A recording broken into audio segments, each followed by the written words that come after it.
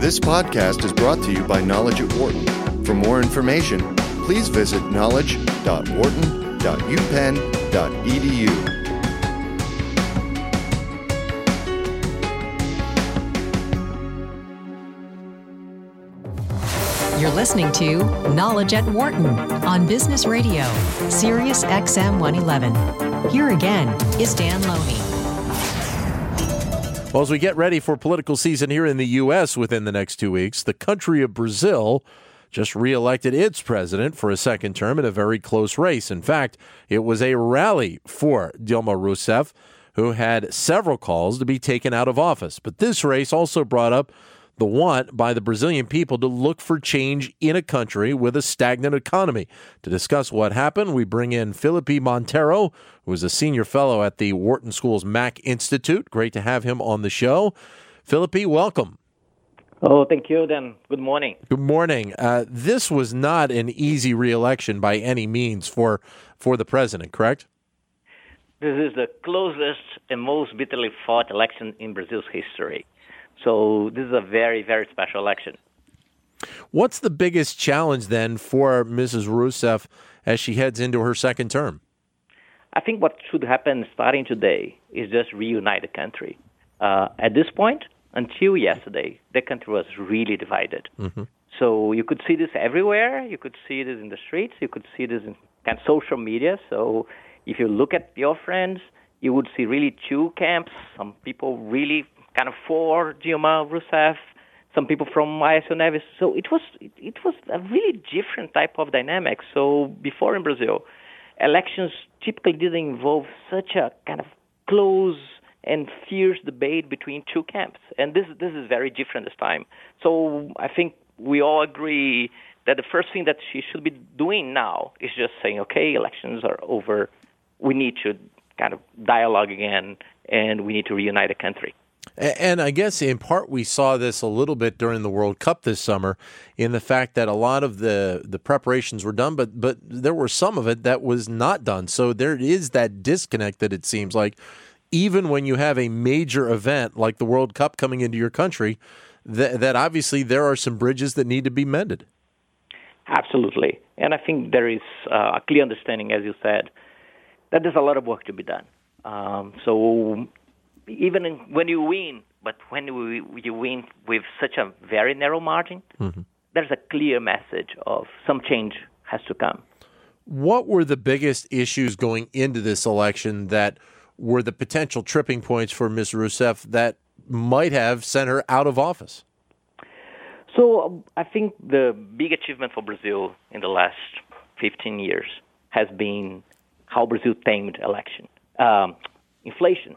So if you look back, not too long ago, Brazil had hyperinflation, which everybody was scared of. So really managing to kind of keep down inflation and giving the impression, right, and really the sensation for the people that they could kind of consume and there was some economic stability was very important. What we observe in the last kind of year and maybe 2 years is the Brazilian economy start to stagnate.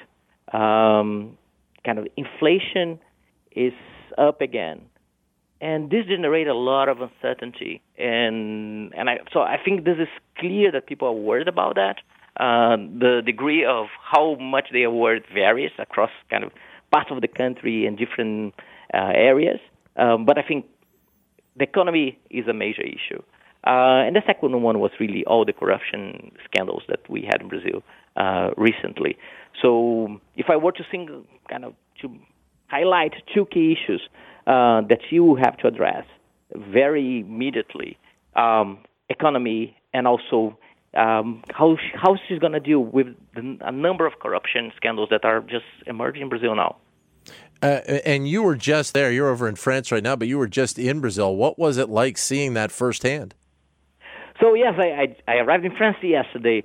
I think the first thing we should say, it is a big day for Brazil. I mean, regardless of who won. Mm-hmm. Not too long ago, Brazil didn't have kind of really a democracy.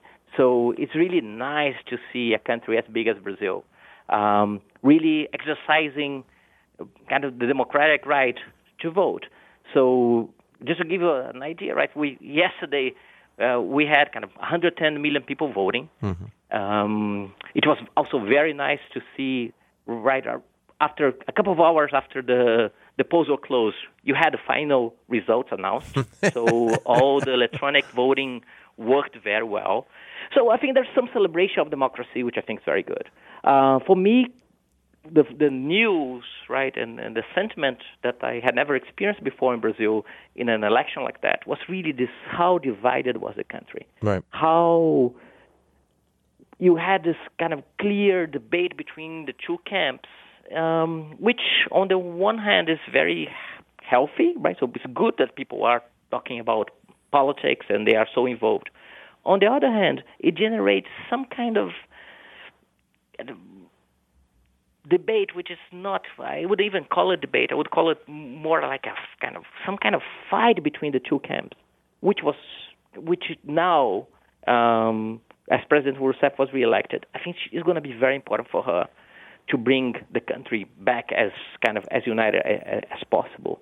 So, kind of going back to Brazil or being there this weekend, it was clear on the one hand, it's just very nice to see the democracy really kind of a stable democracy, as everybody going and voting, the systems working well. On the other hand, I hope that kind of from now on, all this division will kind of be in the past, and people will somehow find a way of kind of working together again. If you have a comment, 1-844-WHARTON, 1-844-942-7866 is the number to throw your 2 cents in the ring if you would like to. We're speaking with Felipe Montero, Senior Fellow at the Wharton School's Mack Institute. And also, the other issue that needs to be brought up is the fact that when Brazil is referred to in the terms of the global economy, it's part of that BRIC grouping with Russia and India and China.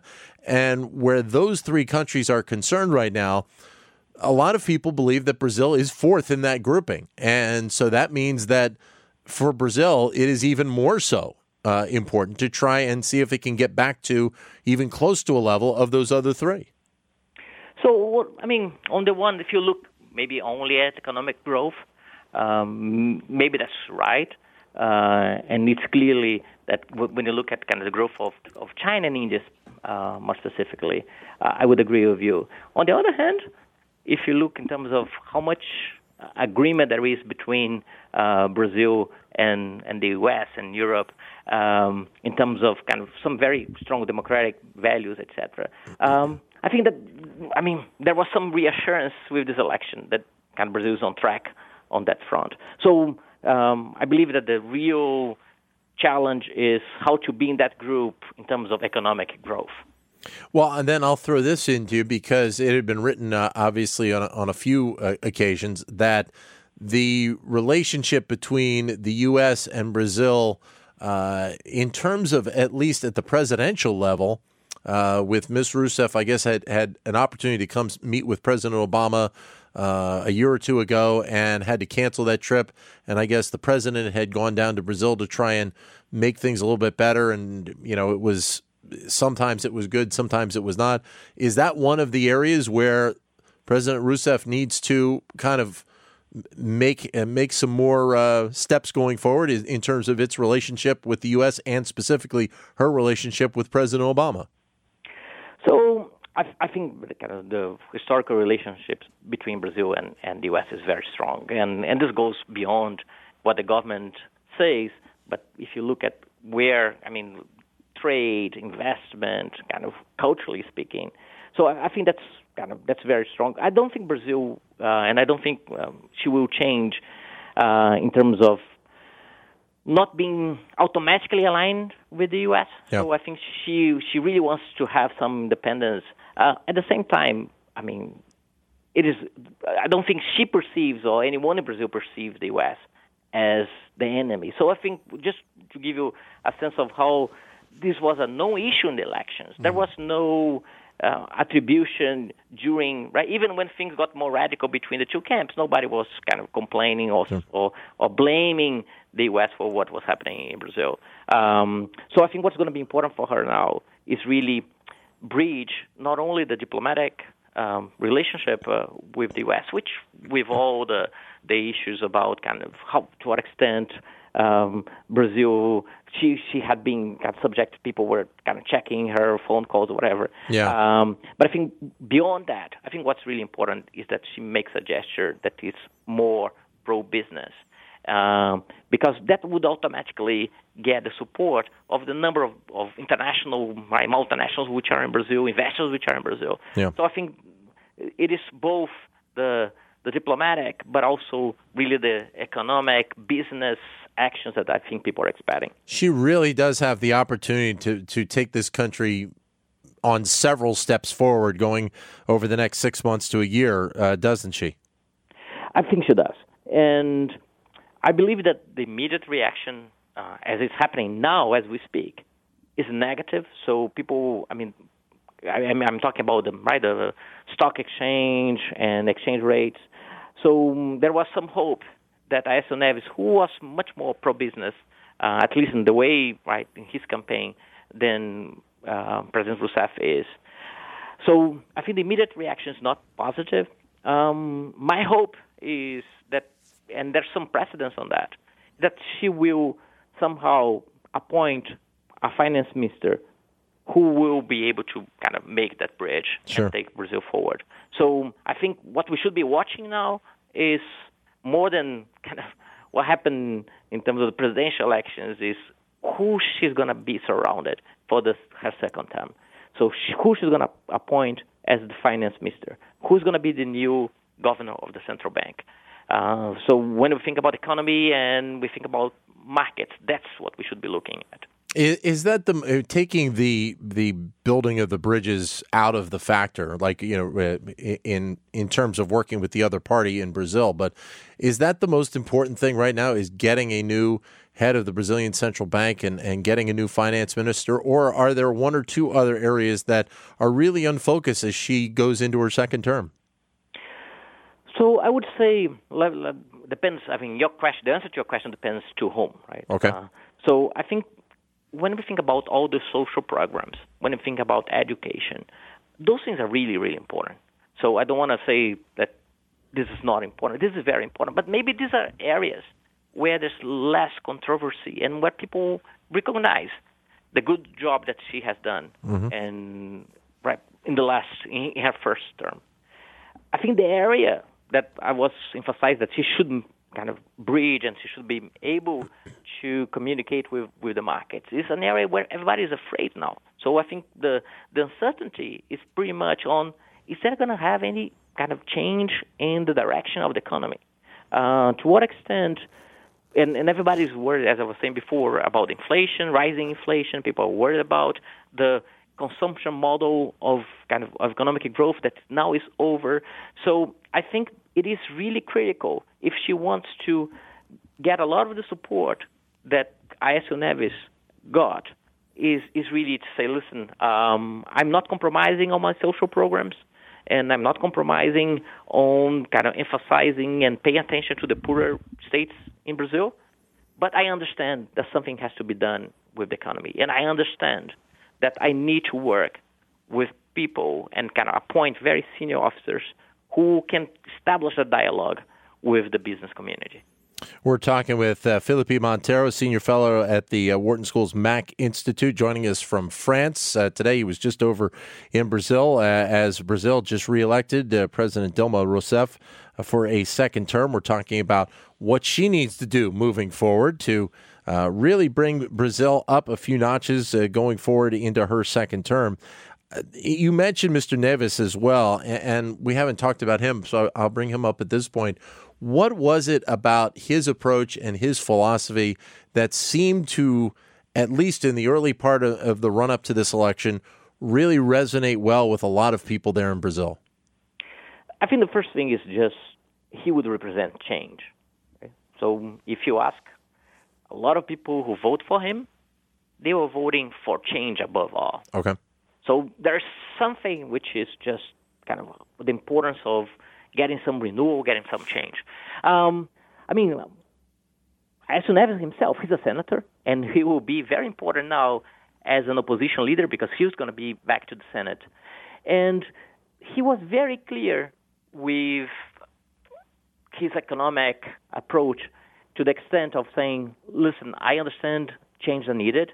I understand we need to do what we're saying we're going to do with the economy. Mm-hmm. And as a very strong kind of sign of his commitment, he had already announced that if he were elected, he would appoint Arminio Fraga, who was a former governor of the Brazilian Central Bank, who is a very, very respected economist. As a curiosity, two curiosities.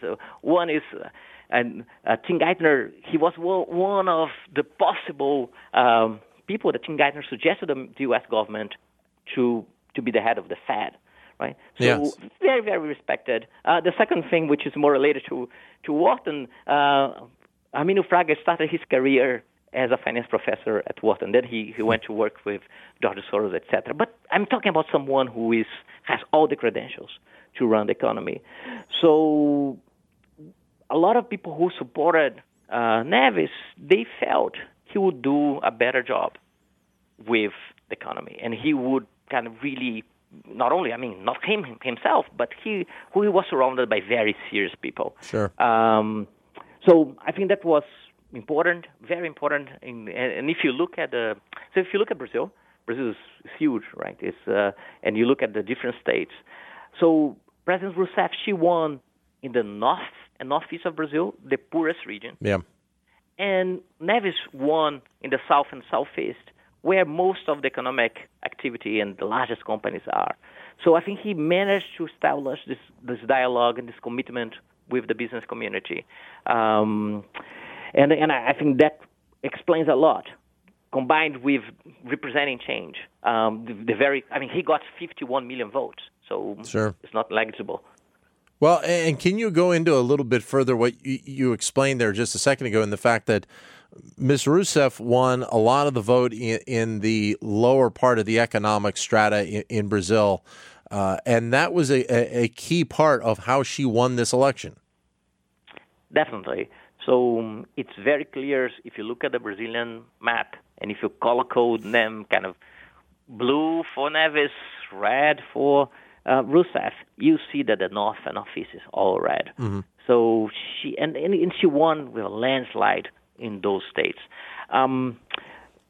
Why? Maybe one thing that nobody kind of denies the importance of is with all the social programs that she had, and a lot of Brazilians who don't have a job, they receive those monthly stipends from the government. So all those things, people could really relate to her and say, listen, this government somehow is kind of working and focusing on the poorer regions of the country. Mm-hmm.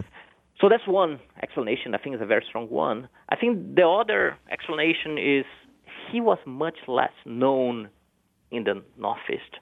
So if you talk to analysts, a lot of people would say that actually his campaign was very well understood and he was very well known in the regions in the South. And he didn't manage really to go and kind of gain the electorate in the North and the Northeast. And that obviously in any election, whether you're talking about Brazil or the United States, the blue-collar people that you're trying to reach, those end up being, in a lot of occasions, the most important people that you have to try and reach. Absolutely. And it's one person, one vote. It's a huge country, a lot of differences. So I think I think as we look back at this election, maybe one of the key lessons we would have learned is, listen, the importance of the social programs and the importance of really reaching out to the poorer strata of the economy is critical. And I think whomever succeeds in really reaching out to this very, very big country, very, very diverse, heterogeneous country, you cannot. I think this election has shown you cannot win the election just with the votes from the South. We're talking with Felipe Montero, senior fellow at the Wharton School's Mack Institute. We're talking about the elections in Brazil over the last couple of days. And the interesting thing I saw, and I'll get you to comment, that the voting was mandatory, correct? Yes, voting in Brazil is mandatory.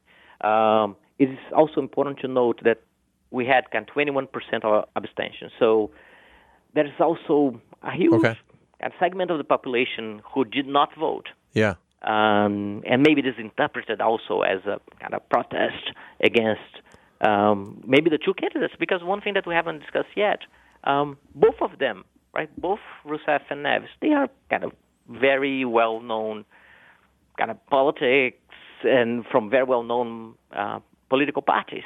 So there was, in the second round of the election, there was no real new kind of nobody representing really some kind of new party or new movement. Yeah. Okay. So maybe there's an